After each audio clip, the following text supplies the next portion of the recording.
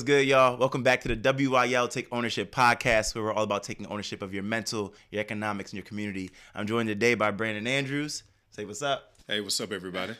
And Rosanna Anil. Hey. Hey, what's good? We got a dope show lined up for you guys. You know, as we always do, we hit you guys with the current events, what's happening right now, get to understand Brandon and Rosanna's point of view on certain things, and then we'll jump into equity and entrepreneurship today. People in color that are doing big things in business, and what does that look like for the future as we enter 2020. So let's get started. First and foremost, have you guys been following this whole thing around Duchess of Sussex, Meghan Markle, Prince Harry, them moving to North America? And if so, what are your thoughts on it? I think I'm like a lot of people in that I don't really care anything about the royals at all. And even when Meghan Markle was becoming a princess and the whole marriage, like I saw it and I appreciated it because, she is from the community. But I also, I just didn't really care all that much. I feel like I got better things to do with my time.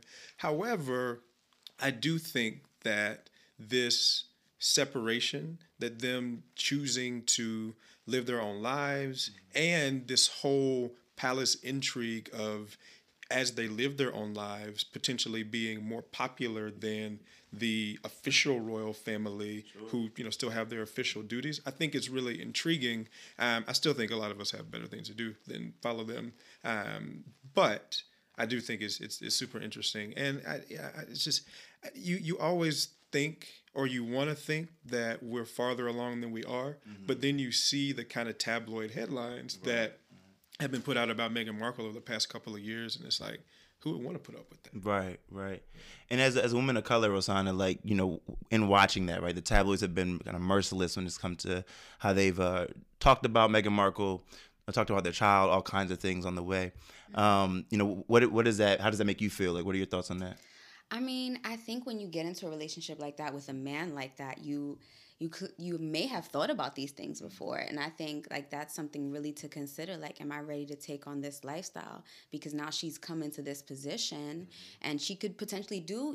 She has the power to do some things. I also respect her decision to step back, and Harry's decision to step back with her. It's not easy to do that as a man to make that step for your woman. I feel very much like you in the sense I really don't care, but if I have to have an opinion, I would have wanted her to stay. Okay. So do you, and this is not necessarily my opinion, but just asking for conversation, do you think that this is weakness on Meghan Markle's part? Do you think she couldn't cut it as a royal, and so now she's I think it takes back? Incredible strength to make that decision, because you're going to be scrutinized a lot afterwards. So I respect her completely for making that decision. Just maybe it's the go-getter in me, the cap in me, I'm just stay there and do something, make some noise.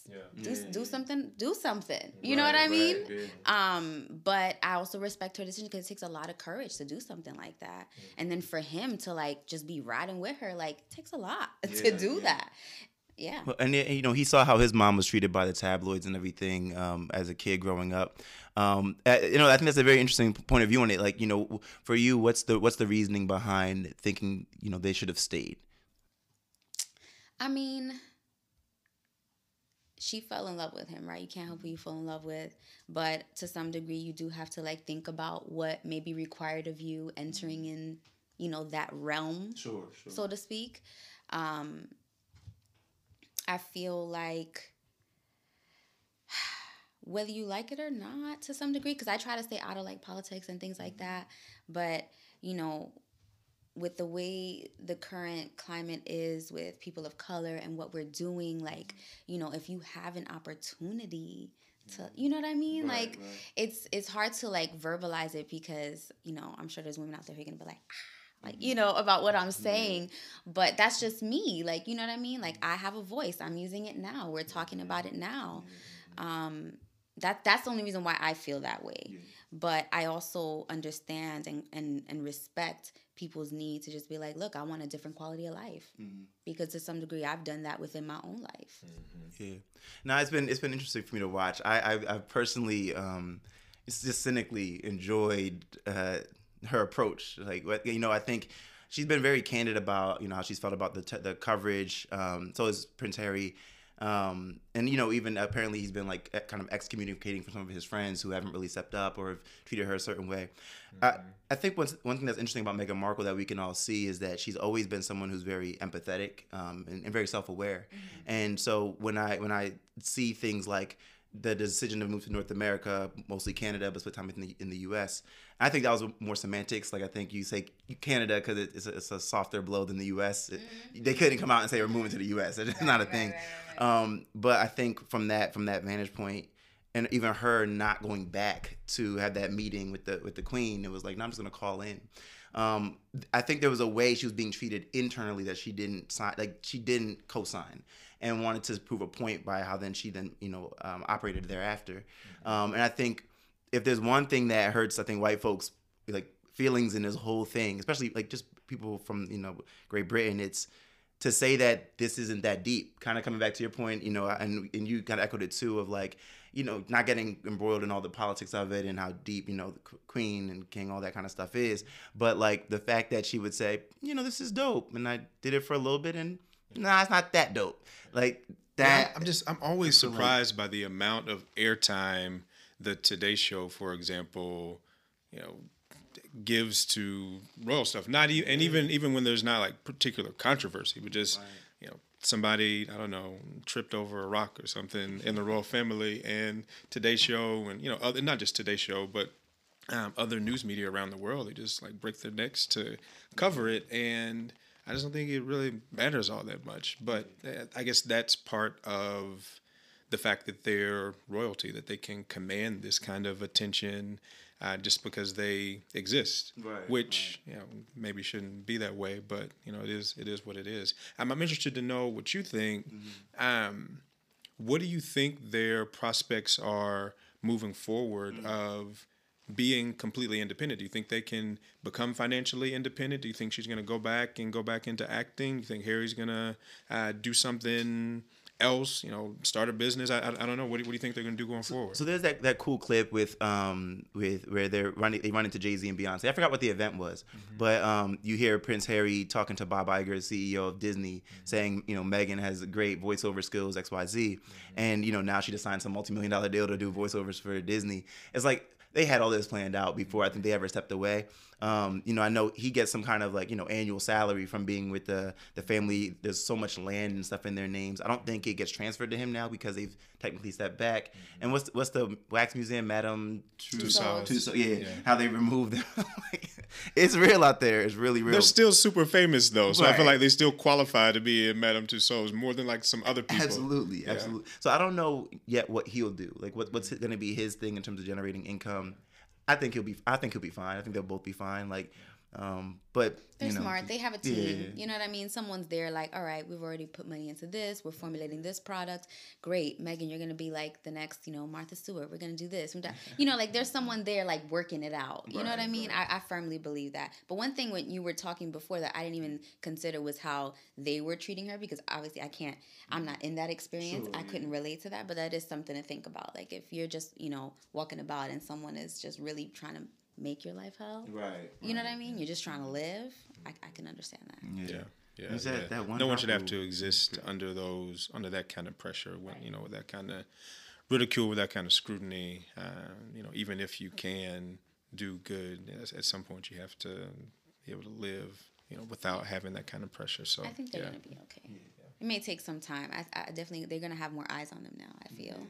But the thing that's sad to me is like, it's like that whole one drop rule thing, because she presents white, right? Like if no one ever told you she was, or at least she does it. Like I think it's interesting at how she's being treated just because of the fact that it's like known she's black, right? She has a black mother and she wears her culture on her sleeve, and I think that that's so interesting that it gets back to the core root of like racism being based on really nothing, right? That there's no, I was in South Africa over the holidays, and one of the key things that kept coming up was like just like race relations, obviously with apartheid.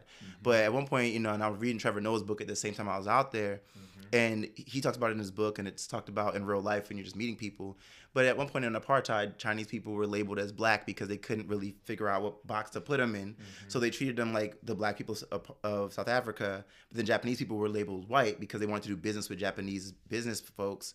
And then but then it's like as a cop, and Trevor Noah makes a joke about this, like on the beach, if you see an Asian person, you walk up like, oh, you got to get off this beach. Oh, I'm actually Japanese. Oh, it's okay. Then you're good. It's like, sorry for my racism. like what does that really, you know what I mean? Right. Like, where does it really come from? Yeah. Like, it's silly. Yeah. So I'm gonna use that point to kind of segue into kind of deeper, but the Iranian stuff going on, right? Yeah. Obviously, Trump, a couple weeks ago decided to order a strike, taking out Soleimani, which was like, it's effectively as powerful as their vice president, but kind of presided over a lot of their military, efforts out in Iran.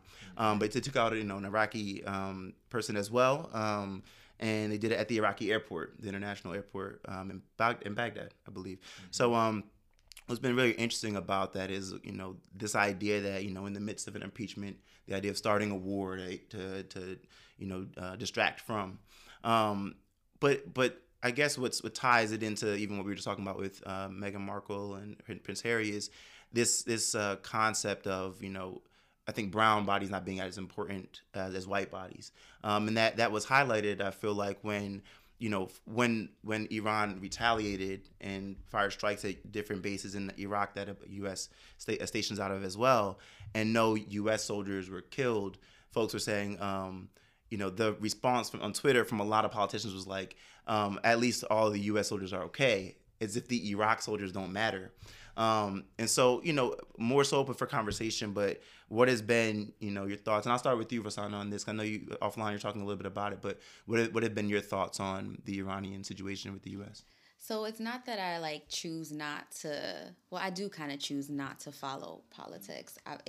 For me, it's just very low vibrational. It affects me. I feel in it, but it's not me trying to be ignorant. Obviously, I hear things like my dad has CNN on all day long. So you know what I mean? I've been kind of echoing my dad's footsteps because he does that all the time too. And in the shower, me, it's like on. You know what I mean? And you can't help but hear it. It definitely makes my heart hurt. You know what I mean? But the Iranian people, they're used to being at war. This is nothing for them. I was talking to my bestie about it, and she was like, that's what they're trained to do. They do that all the time. Here, America, we don't know what that's like. Suppose someone's coming over to our land. You know what I mean? It's so low vibrational, and it's hard for me to bring myself there. Obviously, I don't want this for the world. I don't want anybody to experience war. The money could be allocated to so many better things. Right. That breaks my heart when I think about how much we are spending on war, and not we as a people, because I know we in this room would not do that. But it's just, it saddens me. And honestly, I really just try to not even participate in the conversations. And then I'm here and I come to this. For you, Brandon, I mean, you live in DC. Folks are talking about politics all the time. I think it's hard to escape it. Yeah. What has that been like for you? What are the conversations you're hearing? I know you're pretty transient. You're constantly moving, but what have been those conversations that you've seen or been privy to? Well, it's really interesting for me, man, because originally when I moved to DC, I worked on Capitol Hill. So I worked in the U.S. Senate and I actually did defense policy. I did foreign affairs for 4 or 5 years. And so I would have potentially been in the briefing room, when President Trump came over to give briefings to members of Congress. If it was at a certain level, I wouldn't have been able to be in, but I would have gotten some kind of briefing on it. So it's been interesting to me to have that background, but then now as an entrepreneur, I'm not disconnected from politics and policy. Sure. Because I think because I've spent so much time in it. Like I have friends that are running for office all the time, hit me up for money.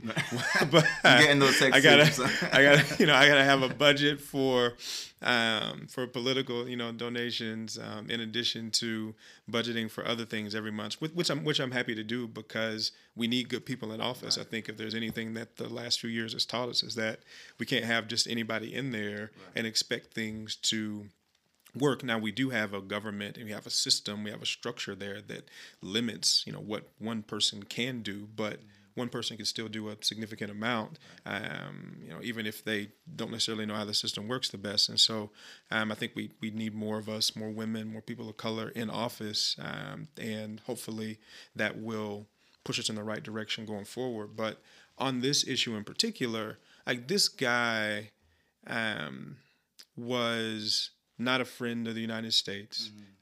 He's certainly been involved in a lot of killing, murder, of not just soldiers, not just U.S. soldiers, but a lot of innocent folks as well. I mean, when he was killed, he was in another country. He wasn't invited to be there, but he was there plotting attacks. And so, I mean, there's definitely culpability that's there. I think.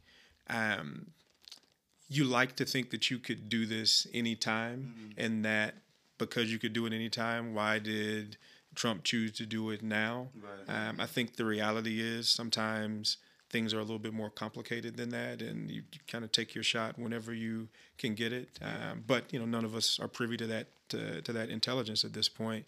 But I do think it's unfortunate that there was loss of life. I think it's unfortunate that our two countries are at odds. I think I would love to see more effort put into us being able to build relationships with the citizens of other countries. Right. I think that citizen-to-citizen relationship, that citizen diplomacy versus the state-to-state, leadership-to-leadership stuff, because no matter what country you're talking about, you can talk about Russia, you can talk about China, you can talk about Cuba, you can talk about Venezuela, places that maybe aren't friendly, places that we see as rivals. But if I, as a U.S. citizen, am able to connect with Chinese citizen or connect with a Venezuelan citizen and have a conversation, I feel like there's so much good that comes from that. And so I hope that, moving forward, the leaders of the countries are going to do what they do, say what they say. A lot of it's going to be rhetoric, a lot of grandstanding, etc. But I hope that all of us, when we have an opportunity, take the opportunity to connect with someone from one of these other countries, because that is the only way, in my opinion, that these rifts get mended. Right. It's by having relationships with people. And so, I mean, that's really what I've taken away from it. I think, again, the guy wasn't good. The timing, seems suspect, but, we don't know all the intelligence stuff. But at the end of the day, none of us want to see this escalate any more than it has. Right. And I think let's, find ways to connect with some folks in other countries when we can and build those relationships so we can, be better in the future. Yeah, it's such a layered situation, right? Like, one of the painful things that I think is now the connection's been made over the last few days, but that flight, the Ukrainian flight that got shot down. And they're literally just caught in the middle. Right, right. And 82 of the people that were on that plane were Iranian. So it's like, to lose that many, professionals from your own country that, theoretically are bringing, whether it's money, value, whether it's just being ambassadors of your culture to the world, they're now dead, as well as Canadians and Ukrainians. And then it's always tough to look at that kind of stuff. I think the move, there's a lot of things that I think Trump does, and this might be unpopular for me to say this, but a lot of things that he does that are unpopular, not conventional, that you're almost like, but sometimes when it happens, you're like, well, he's crazy enough to do it. In terms of taking out Soleimani, it's what's interesting about that whole situation, and not for anybody to root for violence or anything like that, but it's almost such a crazy move in terms of how he did it. I don't know if he was briefing Congress to post and then gave them. Well, yeah, no, he did. He definitely didn't brief anybody until after the fact. And I think that's maybe my bigger concern here beyond violence. So there's this risk of violence escalating, of going to war. It's there. I don't think it's as clear and present as maybe some people made it seem, the day after it happened, but it's definitely there. There's a risk there. But I think the bigger risk here is executive power growing. Yeah. And the executive, no matter who the executive is, feeling like they are empowered to do things without Congress. Right. And Congress is there representing the voice of the people, doing it honestly without the people, without the people's input. And so it's not something that's specific to Trump. He's certainly, the latest person, but, President Obama did a bunch of, ordered killings in Iraq, and President Bush did it, and even on something that is widely probably popular and something that I support at least somewhat, something like this, like Elizabeth Warren a couple of days ago tweeted out and said, if I'm elected president, I will bypass Congress to give people to clear out student loan debt. And so that's something. I have some student loans, and I also I need some help. and I also understand the economic power of freeing up that money. So having it go to starting businesses or whatever instead of to Sally Mae. However, the president the question is, should the president, any president, have the power to completely bypass Congress to do something like that? And so I think the larger concern is executive authority. And are we getting used to having an executive that is powerful and that can potentially get things done quickly versus a slower system that's more democratic and hopefully, and more so the way that I think the founders intended it to be. So that's like my broader concern with it. Yeah. I feel that, like,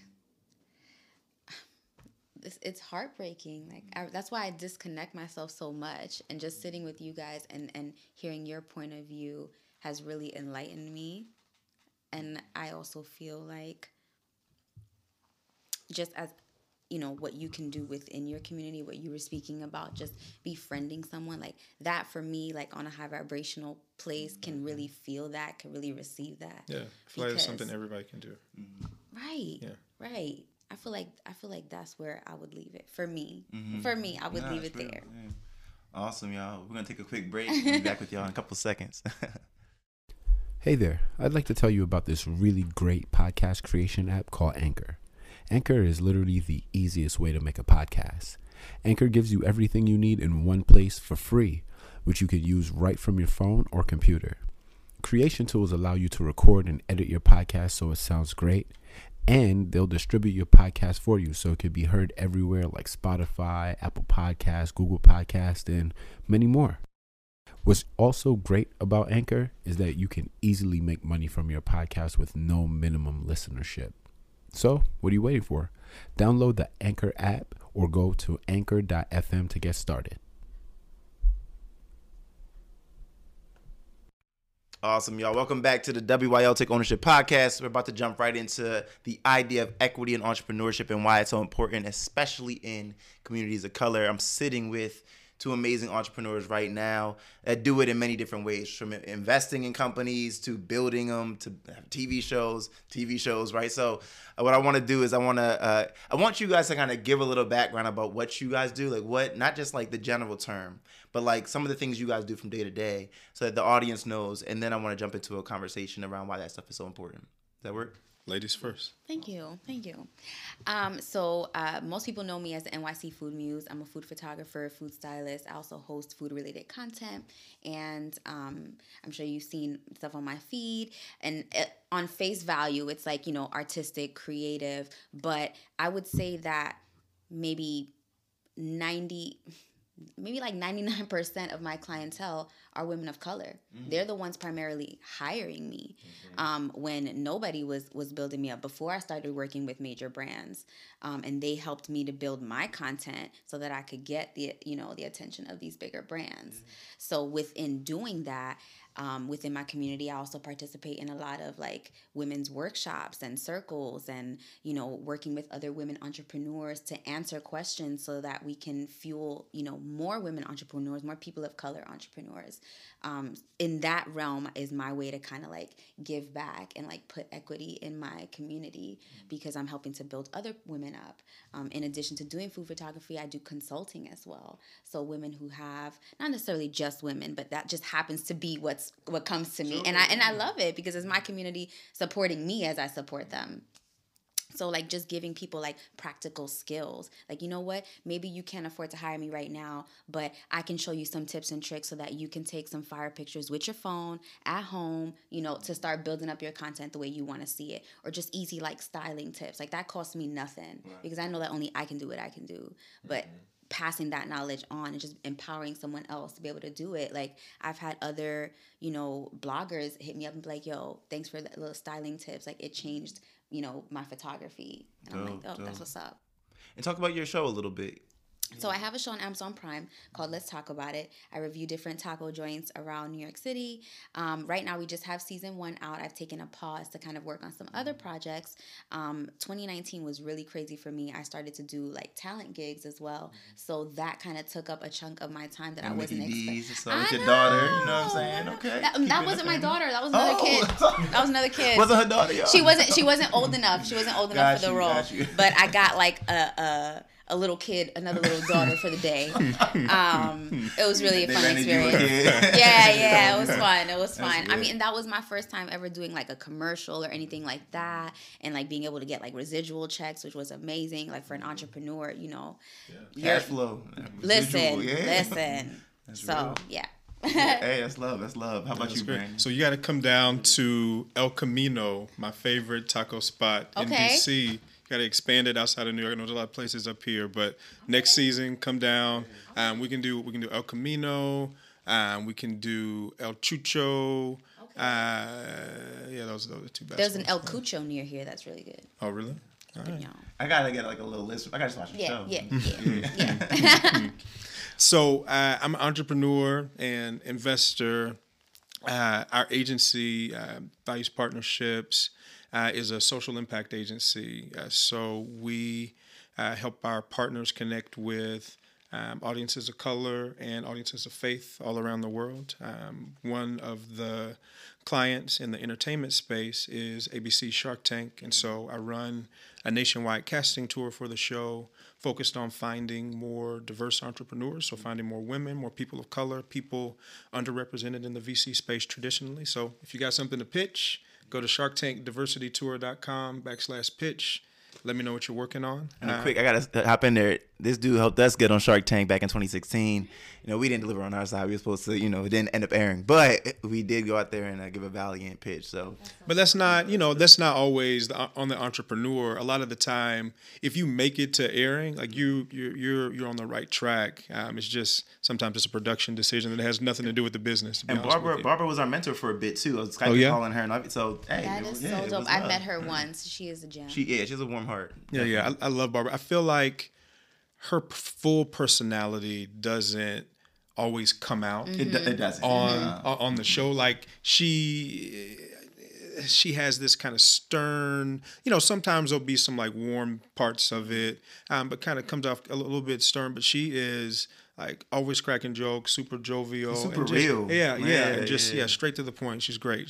I love her, and I love that she not only continue participates on the show, but invest in the entrepreneurs that she works with. So she's invested in some of my favorite companies for the show, which we can talk about later. But outside of Shark Tank, we also have a mobile app company called Gauge. So Gauge is a mobile market research platform. So running the agency for several years, we kept getting asked to do market research or our clients, especially in the entertainment and tech space, would come to us and say, hey, we're thinking about this new project or this new product. What do you think? And while I appreciate having a seat at the table, I don't speak for the entire community. Sure, yeah. One, and two, it's incredibly risky for brands to be making decisions based off singular points of data, no matter how good I think I am as a consultant. And so just thought with technology, there's got to be a better way to connect brands with consumers early on in the process of creating something. And so we created an algorithm that picks the best group of consumers, everyday people, and influencers for brands to engage with when they're creating a new product, new content, making a big business decision. So everybody from the startup companies that I meet doing Shark Tank, that are doing customer development or wanting to test their initial concept, all the way up to brands like Procter & Gamble and NBC Universal that have used it to test big marketing campaigns, TV commercials, etc. So on the App Store, we reward consumers for sharing their feedback. So you can download it, gauge research, check it out. And then I do some investing as well and working with startup companies, which I really enjoy. Dope. So I got to ask you guys, how did entrepreneurship become your calling? Like, how did you end up in this space? Because there's easy. We talk about cash flow and residuals. Like, there's easier ways to get money, right? Why entrepreneurship and the ebbs and flows of what that looks like? I just fell into it. I became a mom and slowly realized I wasn't really spending time with my daughter as much as I'd like. And so I stood home to kind of like get my game plan together. And in the midst of staying home and like just operating off of one income, I've just found myself cooking more naturally. And I went to culinary school, so I had that background.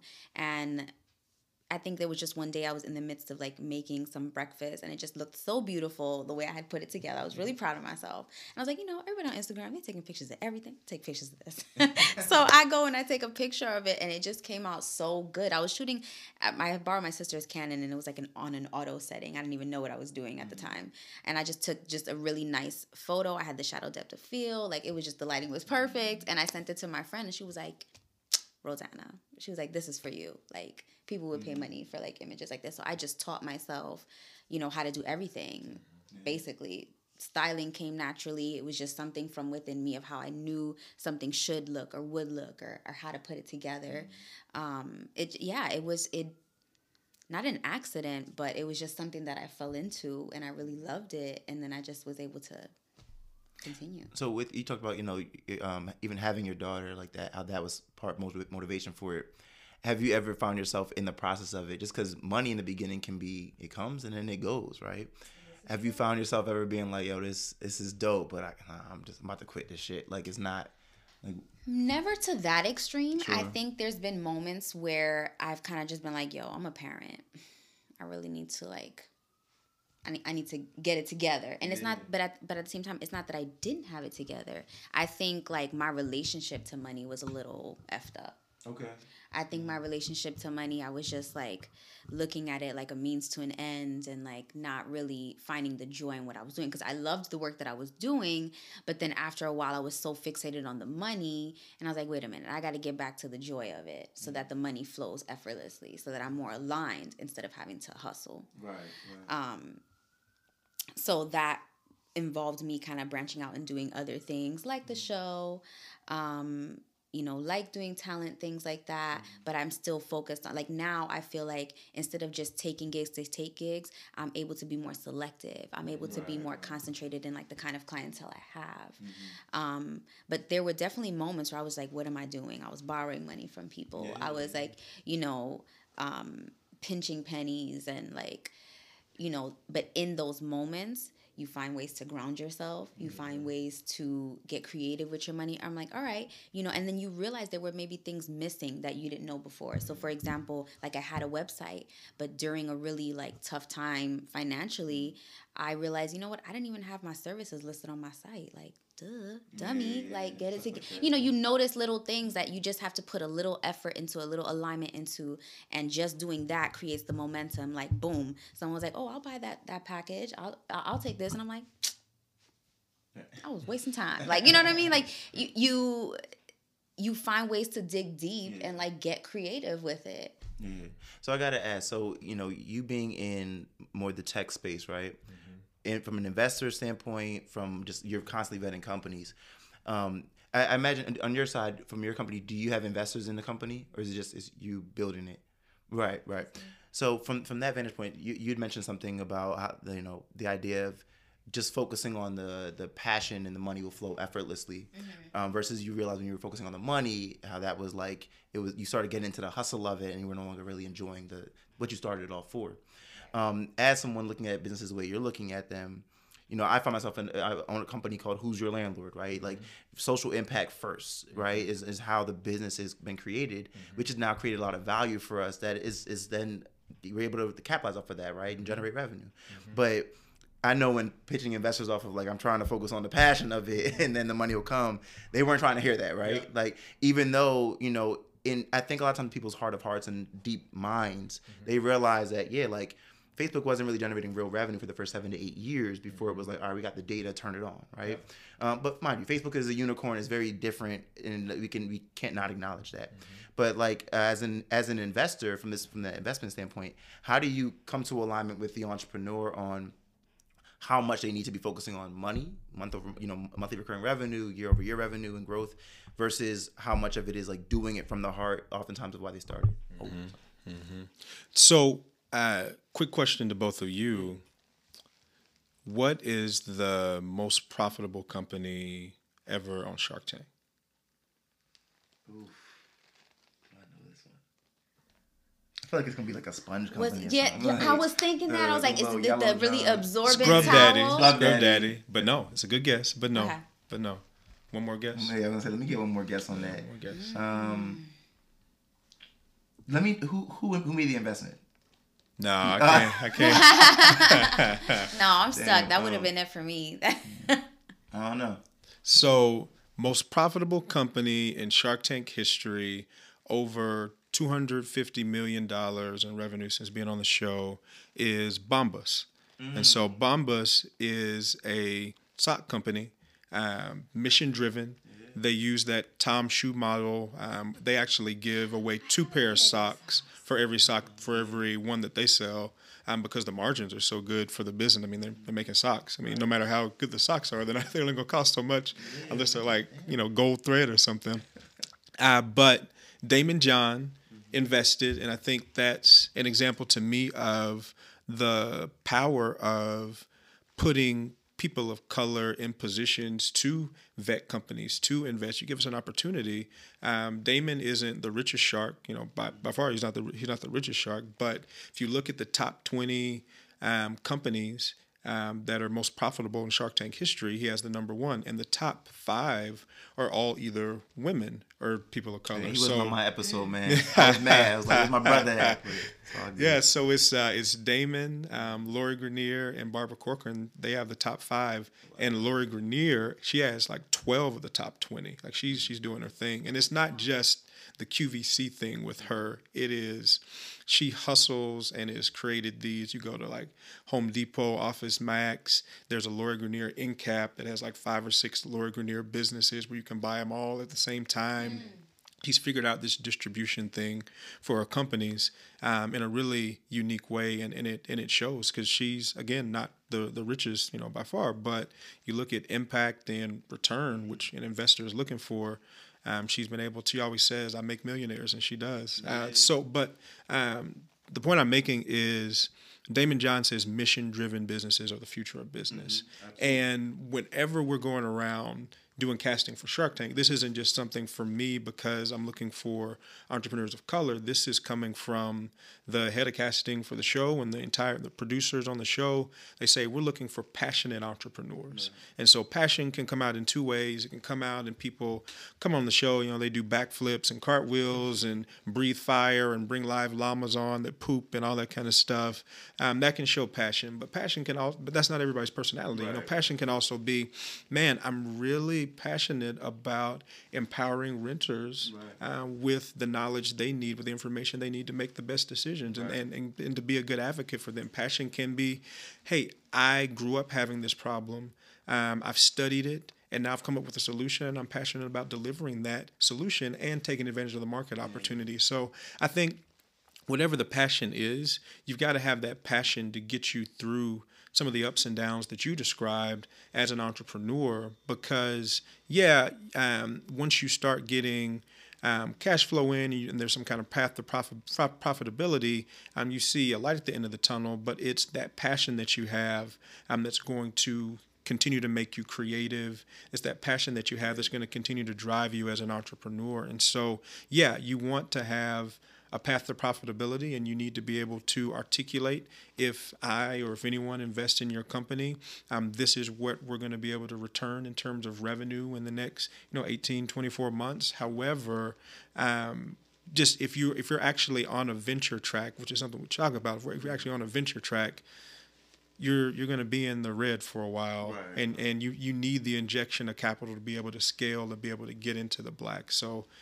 you don't worry about that as much. Now, if you're not on the venture track and you're building, more of a lifestyle business, et cetera, which nothing wrong with that at all, then your the amount of runway that you have before you need to be profitable is going to be shorter, just because you're not built to absorb capital like that and scale like that. So that needs to be a shorter horizon. But if you're on a venture track, there's going to be a time where you're focused on building the product, acquiring customers, and then getting to that point, hopefully, with your team of being profitable, using investors' dollars to do it. But never say to entrepreneurs, you shouldn't be passionate, or you shouldn't be mission driven, or you shouldn't have some kind of positive impact on community, because there are plenty of examples of companies that have been able to do that successfully. I mean, even Facebook, they say they want to connecting people, and that's mission driven, in the truest sense. Yeah. I also feel like the way we're consuming is different now. You know what I mean?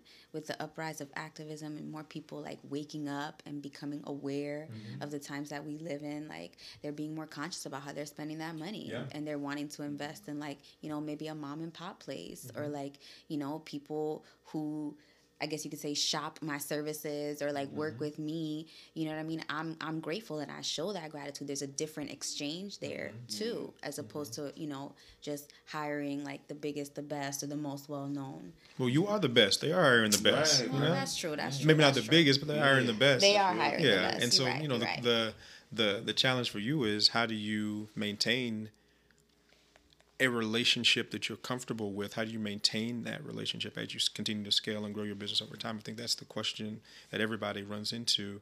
And the businesses that I think we see are really successful are able to maintain that relationship, whatever that relationship is with their customers. They're able to maintain it as they scale, which again is not an easy thing to do, but is worth investing your time and effort into doing. Yeah. Well, two things, right? Like, one is, you brought up earlier the idea of your relationship to money and how that's changed. I know when it comes to, and the reason why I point that out is because I think in a lot of communities of color, there's trauma around money and how it either is historically in our families, how it's utilized, how it's not utilized. And so I think about Shea Moisture, Mitchell Dennis, and when they promoted a white woman on one of the commercials, which actually it was a bigger commercial that had other people of color on it, but when they chopped it down for social media, that this one frame was this white woman on it, and everyone went crazy and said, how do you turn on your community, the people that built you to this level and allowed you to sell for all this money. And it was such an interesting moment. I got to see him talk about it, and it's interesting because why aren't our businesses usually allowed to scale and gain more market share outside of just, people of color? Like, they should be allowed to capitalize on markets. Like, we don't get mad when McDonald's has a black family in the commercial. We go, oh, good for McDonald's. It's about time, right? So, like, why don't we have that same love for, like, when a black run company, does promote other colors? Like, what is that? How do we change that? Because I think I'm in the middle on what you said, right? In terms of like, you're seeing it with your business where people of color or women of color are paying for your services. I think that there's a mindset and thought that we're becoming more aware, more woke, if you will, which I can't stand, because I think woke is being able to, I think, see there's issues and say there's issues. I think now it's what it should really be is, I can see there's issues, I can touch them. How am I going to fix them? Or what questions am I going to ask to get to the bottom of how we fix them? And I think that second part is not attached to people's thoughts. The action part isn't. So what does that look like going forward? Like, how are you thinking about scaling your business to other consumers beyond just the 99% right now that are women of color? Or do you want to? No, but I have to some degree. I mean, working with these brands, they're essentially paying me to post. They're paying me to style things and post. So, like, I have both. The reason why I highlight the women of color business is because I feel like I'm, getting in touch with them at a very like integral part in their business, where like, you know, they have this product or service or whatever it is that they have at a very like in its infancy, and I get to come in and kind of like visualize it differently and show them their product in a new way, which inspires them, which creates more content for them, which, you know, gets them going and seeing their products in a different way. But at the same time, like, you know, I've worked with Kraft, I've worked with Lipton, I've worked with like, you know, Red Lobster, and, you know, a lot of that is like influencer work, or they're paying me to create content for them. And I don't feel bad about it. Like I'm making my money. Right. McDonald's paid for Bali. Like, you know what I'm saying? Like, And I love it. I love it because I know I'm doing what I can within my community, and I know that I'll have more opportunities with more, you know, financial backing behind it, and I can make more change. So I feel like as I'm getting up higher in the ladder, I'm gonna do more and more and more. So I don't feel bad at all. I need to provide. You know. I think something that would change the perspective in thinking about the Shea Moisture example with the white woman and asking, you know, why can't our businesses expand and serve other customers? I mean, they're going to generate revenue and eventually it's going to be good for the business. I think it's because very often the businesses in our communities are privately held. They're not IPOing for one reason or another. Sometimes that's a good thing. Sometimes it's, you know, sometimes it's not. But we don't have an opportunity to invest. We don't have any ownership in those companies. And so I think if people on social media had the opportunity to have a piece of Shea Moisture, and I'm not, you know, telling Rich Dennis what to do with his company or whatever at all, but I'm just saying if people in our community had an opportunity to have a piece of that company, then as an owner, you're thinking about, how can this company increase its revenue? How can this company do better? And if doing better means we have products for everybody, for every type of hair, for every skin tone, then do that, because at the end of the day, my investment is going to be worth more with more people buying it versus less people buying it. And, you know, because of accreditation standards, which you're, you know, aware of in the country, most of our community can't invest in companies. Can you break that down for folks at home? Yeah. So I don't know. Maybe have you ever heard somebody say, we're talking about Facebook earlier, and I wish I knew Mark Zuckerberg back in the day, because I would have invested in Facebook and now I'd be rich. Or I wish I knew Steve Jobs back in the day. Amazon. I would have invested in their companies and now I'd be rich. And the reality is, yeah, you would have. Even if you invested $100 in a Facebook back then, you'd be doing pretty well right now. But the reality is, even if you did know them, most people couldn't invest because they're not accredited investors. So the U.S. Securities and Exchange Commission, it's the U.S. government agency responsible for regulating the capital markets, so regulating the flow of money in the United States, regulating that part of the economy. They set standards on who can invest and who cannot invest in a company before it's listed on a stock exchange. And I'm not talking about you going to Robinhood and buying a stock. I'm talking about you investing in a private company, in a startup company, before it's listed on the stock exchange, because that's where most of the value is created. And so in 2020, to be an accredited investor, you have to be making $200,000 in consecutive years as a single person, $300,000 in consecutive years as a couple, or have a net worth over $1 million, not including your primary place of residence. So that is an incredibly small amount of U.S. households that qualify on an annual basis. I mean, it's anywhere 5 to 7% of U.S. households that qualify. Out of that 5 to 7%, maybe only 25% of those households are actually actively investing on a regular basis. And so, have you ever seen that movie Devil Wears Prada? I had a long time ago. So there's a point in the movie where the assistant, Anne Hathaway, she comes in with this sweater.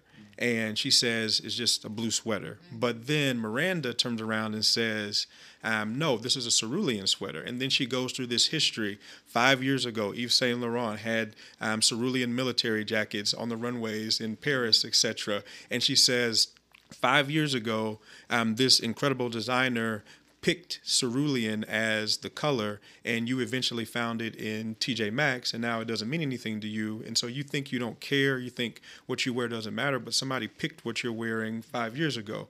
And the same principle applies to the products and services that we use. So those accredited investors are investing in the products and services of the future. They're investing in what's going to be in Amazon. They're investing in what's going to be in Target. And so because we don't have a lot of people making $200K in consecutive years, we don't have a lot of people net worth over $1 million in Black and Latinx households. It means that we don't have accredited investors, and it means that we don't get an opportunity to participate in that upside. Now, startup companies are a risky asset class, and so any investment you could potentially lose money, but as just a human being on a basic philosophical level, I feel like if I earn money, I should be able to use it the way I want to. And, you don't, the reason, ostensibly, the reason that the standards are there is because the SEC will say, well, we don't want people losing their shirts, making risky investments. But it's my belief that you should be able to do something in that space. Now we have crowdfunding, equity crowdfunding, thanks to President Obama. Everybody say thanks, Obama. And so he signed that into law, the Jobs Act back in 2012, and now we have crowdfunding platforms like Start Engine and Republic and others where you can, in a limited way, invest in startup companies pre-IPO. But I think in the next couple of years, we're going to see an expansion of that accredited investor definition, because the binary application and also the assumption that just because you have more money or you make more money that you're better with money. It's just yeah. I mean, you look at the people that got taken advantage of by Bernie Madoff, like all of them were not just millionaires, they were all multimillionaires. I mean, there were people with $50 million in the bank like begging to get into his fund but couldn't, because it's a combination of money plus the right relationships. And so I would love to see a significant change in the accredited investor definition, because that's going to open up our opportunity to invest in our companies. Nielsen comes out with this